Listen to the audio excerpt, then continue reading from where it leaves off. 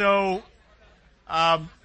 Matt was, while we were in the middle, Matt said, what are the chances of going to Hawaii and running into someone who is from Fairfield, California, who lives so close to you and stuff like that? But it reminded me, several years ago, I was flying back. I don't remember where I was, but I was flying back.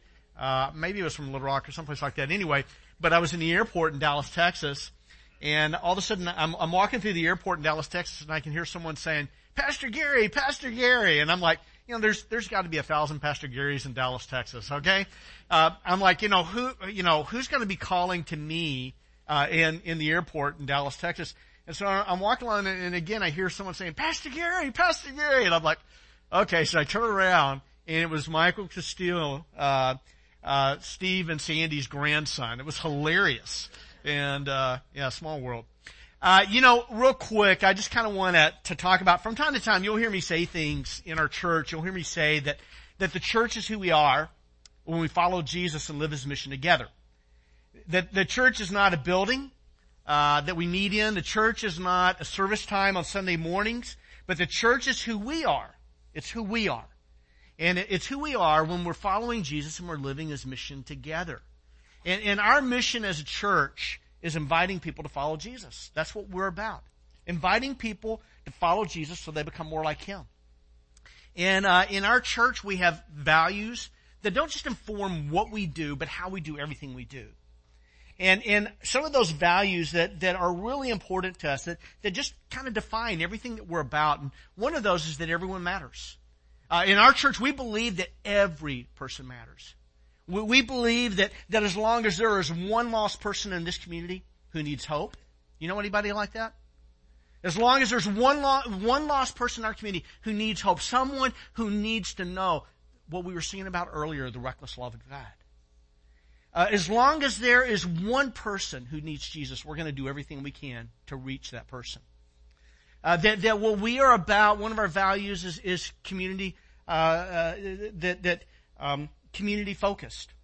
That we don't want to just focus on our own needs, our own concerns, but we want to focus on meeting the needs of people in our community to build bridges for the gospel. That's what we're about. That for us, that one of our values is relationally warm. And this means a lot more than just simply being a friendly place on Sunday mornings. But for us, we want to be relationally warm, meaning that we want to create safe places because people need that. People need, every one of us, we need a safe place where we can be ourselves. And we know that we have a safe place where we can connect and grow. And so we want to pursue that value of relationally warm. That also the value of Scripture lived. And for us as Scripture, when we say Scripture lived, that what we mean by that is we don't want to just learn Scripture to know Scripture. We don't want to just study the Bible as an intellectual exercise. But we want to learn Scripture to actually live Scripture. Where we begin to experience the life-changing transformation that it brings. And then finally, that one of our values is that of next step discipleship. Is that we understand that from now until we die, we're all in process. None of us have arrived. None of us are perfect. But we want to be people who are eager to take the next step in following Jesus. And that's what we're about as a church. And that's why we do things like Week of Hope this week. Because what we're going to do is we are going to focus on loving and serving people in this community that Jesus loves. And we're going to love those people. And we're going to serve those people, and we're going to do things like the car wash. And you know what? If 5 cars stop by, we're going to wash 5 cars, and we're going to show 5 people that they matter to God by showing them that they matter to us, by loving them and serving them. And if there's 500 cars, we're going to be here for a long time. But we're going to love and we're going to serve those people. And we're going to be doing other things with 11, working with some of the children from some of the most challenging neighborhoods in our community, and we're going to be doing some stuff over at the air base, and we're going to show first responders in our community that they matter to God by showing them that they matter to us, by giving them some baked goodies and stuff like that. But what we're going to be doing is we're going to be loving and serving people all week long. And then what we want to be doing as we're doing that is we want to, not in a brash, pushy, not trying to push something on someone that they don't want, but what we're going to be doing is, just in a real gracious way, inviting people to a celebration of Hope barbecue and concert. That's what our Week of Hope is about. It's about celebrating hope. And we're going to have the Celebration of Hope barbecue and concert. And we're going to have fantastic food, just like we did last year. And we're going to have a fantastic concert with John Volz and with his band from up in Folsom. And then what we're going to do is one of our guys, Josh Tenney. Josh, thanks for being willing to do this. But Josh is going to share a little bit of his story of how he's found hope in Christ.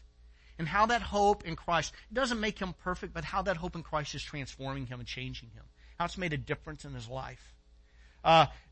Carolyn is going to share with us a devotion about the hope that we have in Christ. It's fantastic. I've actually been able to read kind of a first and second draft of it, but what she has put together is really cool. And then what I'm going to do is I'm just going to invite people to put their hope in Jesus. And that's what Week of Hope is about, because that's what we're about. We're about following Jesus and living His mission together in our community. So that's what's coming up, and really excited about all you guys, not just wearing red shirts, but showing up in our community, loving and serving people and being a part of that. We've been doing a series right now. We've been doing a series called Philippians, the Joy-Filled Life, and we've been going through the Book of Philippians together. And we're going to continue that series. And what we have said about Philippians, if you haven't been here before today, or perhaps maybe you've been here, but you've just kind of forgotten, that the book of Philippians, the message of Philippians is that there is hope in the gospel, or excuse me, there is hope in the gospel, but there's joy in the gospel. That's the theme of the book of Philippians. That there's joy in the gospel. And when we talk about the gospel, and Philippians talks about the gospel a lot. Philippians is a short book, only 104 verses, but in those 104 verses, the gospel is used 11 different times, and in times it's talked about, not called the gospel, but still spoken of. And what the gospel is this. This is the gospel, according to Luke, one of the disciples of Jesus and one of the men who started the church in Philippi. But according to Luke, the gospel is this. The gospel is, and the word gospel means good news. The gospel is good news for all people. That's what the gospel is. It's good news for all people that a Savior's been born. That it's good news of great joy. And in the book of Philippians, over and over again, we see the word joy, or we see the word rejoice, or being of good cheer. We see it used again and again, 16 times in 104 verses. And so the message of Philippians is that there's joy in the gospel. And what we're looking at right now, in the section that we're looking at, Paul talks to these people about conducting themselves or living their lives in a manner worthy of the gospel, that good news. And so we want to pick up on that, and we want to continue on that today. And I want to read for you. If you have your Bible, I'd encourage you to open up to Philippians chapter 2, verses 5 through 11. But we're going to look at Philippians chapter 2, verses 5 through 11. And then out of that, what I'd like to do is just share with you a few thoughts of what this means for us today. Kind of the so what, the now what of this text. And in Philippians chapter 2, verses 5 through 11, the Bible says this. It says, have this attitude in yourselves. By the way, you get to choose your attitude. Did you know that? You can have a really, really good attitude, or you can have a really lousy attitude. But we get to choose our attitude. And what the Bible says, it says, have this attitude in yourselves, which was also in Christ Jesus. Christ Jesus had an attitude. He had an attitude. What did that attitude look like? Have this attitude which Christ Jesus also had, who although He existed in the form of God. You know what that means? That means everything that God is, Jesus is. That He was the fullness of God, always, forever. From eternity past into eternity future. Although he existed in the form of God, He did not regard equality with God. Something to be grasped. Something to hang on to. Something to cling to. Something to use for His own advantage. No. Instead, He emptied Himself, taking the form of a bondservant and being made in the likeness of men. Being found in appearance as a man, He, Jesus, humbled Himself by becoming obedient to the point of death, even death on a cross. And for this reason also, God highly exalted Him and bestowed on Him the name which is above every name. so that at the name of Jesus every knee will bow, of those who are in heaven and on earth and under the earth, and that every tongue will confess that Jesus Christ is the Lord, to the glory of God the Father. Curtis, he grew up in rural Pennsylvania. He spent his days, summer, as a kid, in the countryside, in the woods. He spent his days as a boy, fighting in killing imaginary dragons. He had a very imaginative childhood. But today, Curtis is no longer in Pennsylvania. Today, Curtis is an accountant, working for a firm in the Bay Area. From an outward perspective, Curtis, his life looks good. He's got a really, really good job. He's making more money than he's ever made. He's not rich, but he's doing okay. He can pay the bills. He has a very nice home, not an extravagant home, but he has a nice home. He has a beautiful girlfriend. He's got lots of friends. His life looks like it's supposed to look when you're in your 30s, at least according to him and according to his parents. He's got a lot of friends. Life looks good. But on the inside for Curtis, there's a little more turmoil.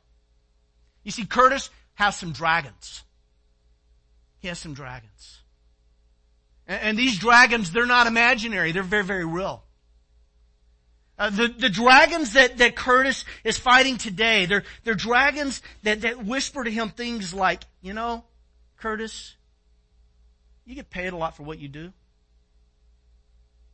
But in reality, there's no real value in anything you do. I mean, you benefit from what you do, but what you do benefits no one. So he hears this dragon whispering to him, there's no real value in his work. He hears this dragon speaks to him, and this dragon says things like, Curtis, your life is really without meaning, without purpose. You mean you're here, you're working, you got a nice home, but your life has no real ultimate significance or purpose. He's fighting dragons, real dragons, and one of those dragons says something to him, something kind of like this. Curtis, if people knew you the way I knew you, if people knew the real you, the you are in secret, the person that you are in your heart, your thought life, your mind, if people knew you the way I know you, your friends would walk away from you. You have no real friends.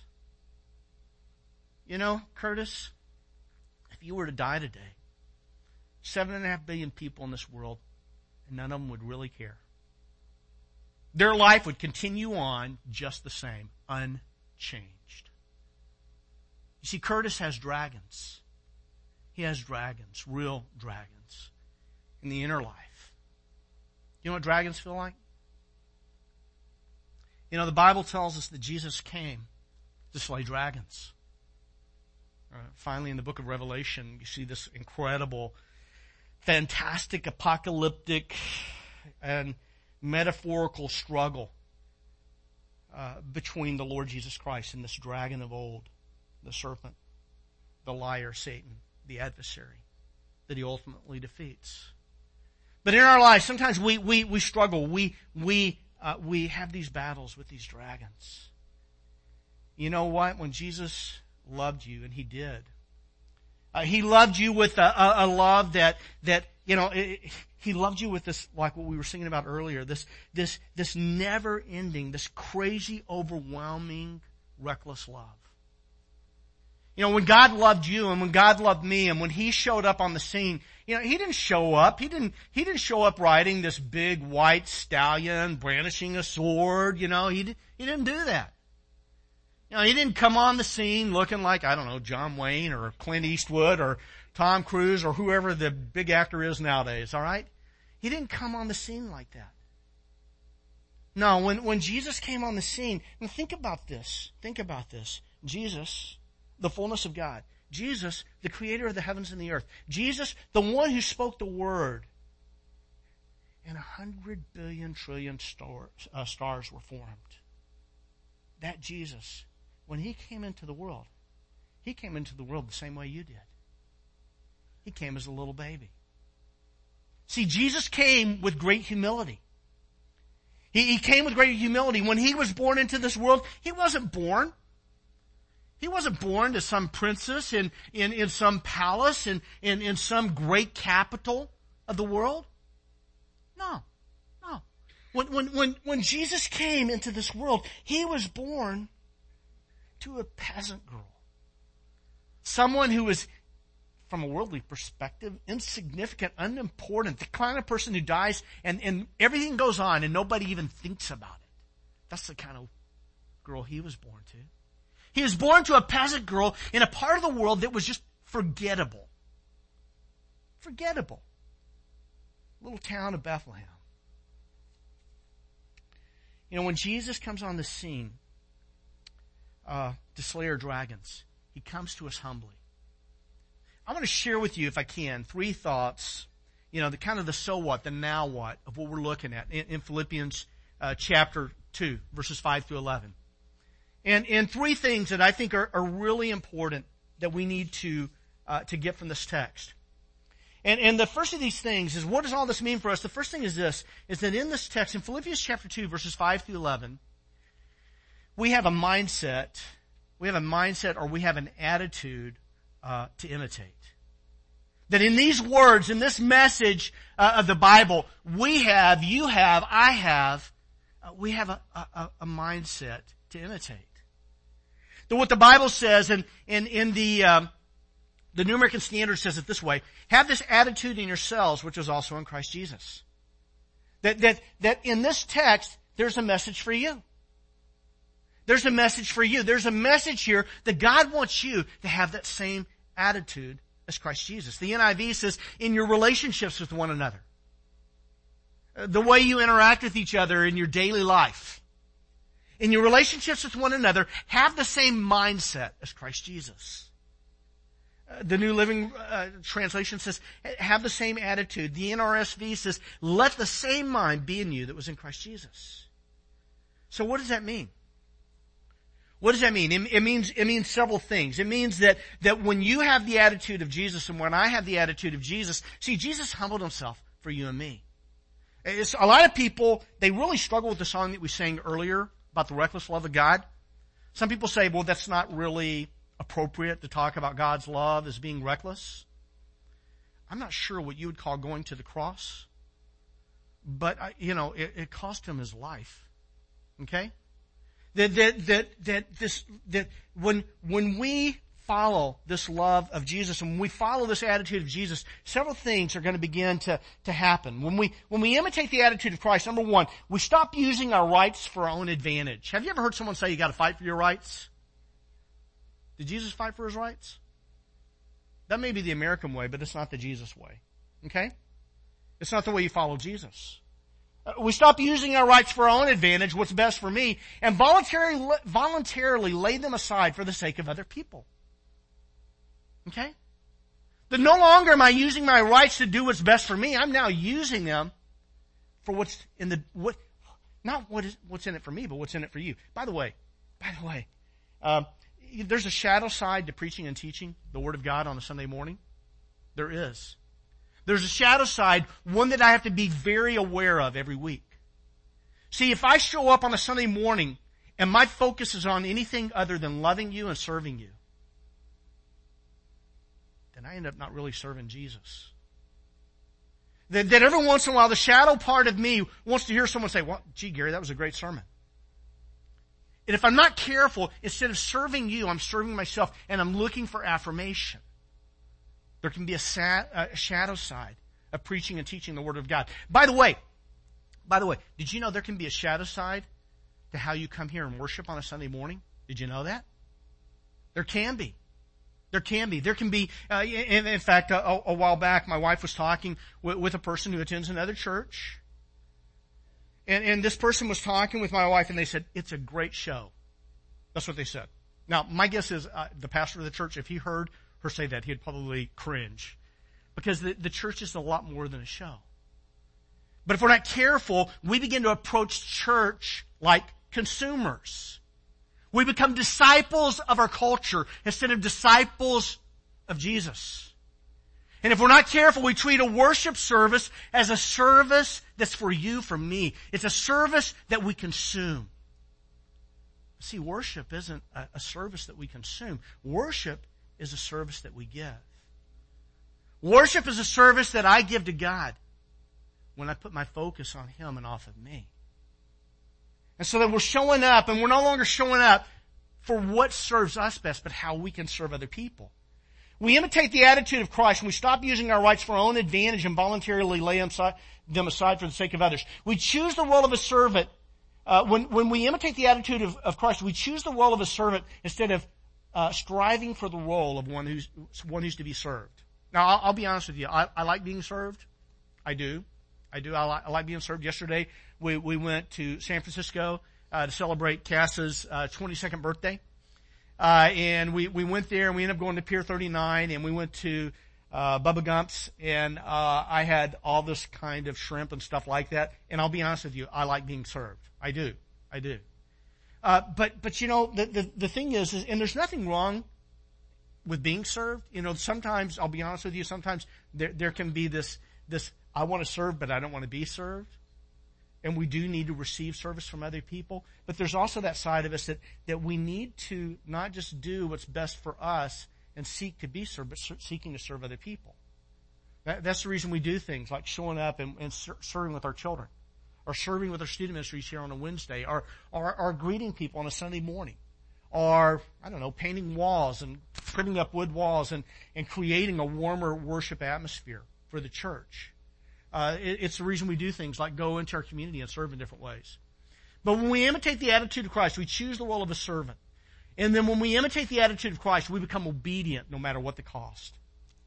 See, in verse 8, what the Bible tells us, that He, Jesus, being found in appearance as a man, He humbled Himself by becoming obedient to the point of death. Wow. I mean, you're talking about being inconvenient. That's pretty tough. Obedience. Being obedient no matter what. That's what it means to have the attitude of Christ. In this text, I said there are three things that we need to see. The first thing we need to see is we have a mindset to imitate. Number two, we have a Lord to celebrate. We have a Lord to celebrate. That in verse 9, what the Bible tells us that for this reason also God the Father, highly exalted Him, Jesus, God the Son, and bestowed on Him the name that's above every name. That in this text we see we have a Lord to celebrate. That God exalted Him and gave Him the name that's above every name, so that at the name of Jesus every knee will bow. Those who are in heaven and on earth and under the earth. And that every tongue will confess that Jesus Christ is Lord, to the glory of God the Father. That we have a Lord to celebrate. We have a Lord to celebrate. The one who's been given a name that's above every name. The one that at His name every knee will bow, every tongue will confess. You know what that means? That means every tyrant who's ever lived. That means Adolf Hitler. That means Joseph Stalin. That means Idi Amin. That means Attila the Hun. Ivan the Terrible. Every tyrant, hateful ruler who's ever lived will one day bow their knee to Jesus. They will. Whether they want to or not, they will bow their knee and they'll say, whoa, Jesus is Lord. You know what that means? You know what it means to say that at the name of Jesus every knee will bow, every tongue will confess that Jesus is Lord to the glory of God the Father? You know what that means? That means that one day the founder of every major world religion, that means that one day the greatest speakers of every major world religion and every major world philosophy, that means that one day Confucius will bow his knee and say that Jesus is Lord. That means that one day Siddhartha Gautama will fall on his knees and confess that Jesus Christ is Lord. It means that one day the one called the Prophet Muhammad will bow his knee and say that Jesus is Lord. And it may not be politically correct, but it is undeniable truth. And you will see the truth of it. When we say that one day every knee will bow, every tongue will confess, that means that everybody I've ever named in this message, including me, that means that people like Steven Spielberg, that means people like Donald Trump, that means people like Barack Obama, it means Jennifer Lopez, it means movie stars, it means singers, entertainers, that one day every knee will bow and every tongue will confess that Jesus Christ is Lord. We have a Lord to celebrate. That's what the essence of worship is. In this text, I said that we have three things that we need to see here. The first one, as I said, we have an attitude or a mindset to imitate. Number two, I said we have a Lord to celebrate. Number three, and this isn't in the immediate text, but it's in the greater context of the Scripture. And I want to weave this in because of what we're doing this week with Week of Hope. Is that the third thing that we have is this, is we have a hope to communicate. We have an attitude to imitate. We have a Lord to celebrate, but we also have we have a hope to communicate. That what the Bible tells us in Philippians chapter 1:27, which is kind of an introduction to everything that flows after it. Because in chapter 1 verse 27, the Bible says this, it says, only conduct yourselves in a manner worthy of the gospel of Christ. And Paul goes on to say, so whether I hear about it or I see it personally, I will know about you that you are standing firm together, striving together for the faith of the gospel. See, we are to conduct ourselves in a manner worthy of the gospel of Christ, striving together, what? For the faith of the gospel. That's what we are about as a church. That we have a gospel. That we have good news. Good news. Good news of great joy. Good news of great joy that is for all people. It doesn't matter what race that person is from. It doesn't matter what religion they currently follow. It doesn't matter what their political persuasion is, what side of the freeway they're from, or what side of the railroad tracks. It doesn't matter if they have a great education or very little education.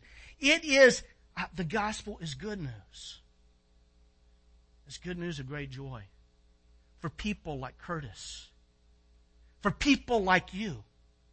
For people like me. It is that we have, and there's hope in this gospel. And it's why we are striving together for the faith, this, what we believe in the gospel.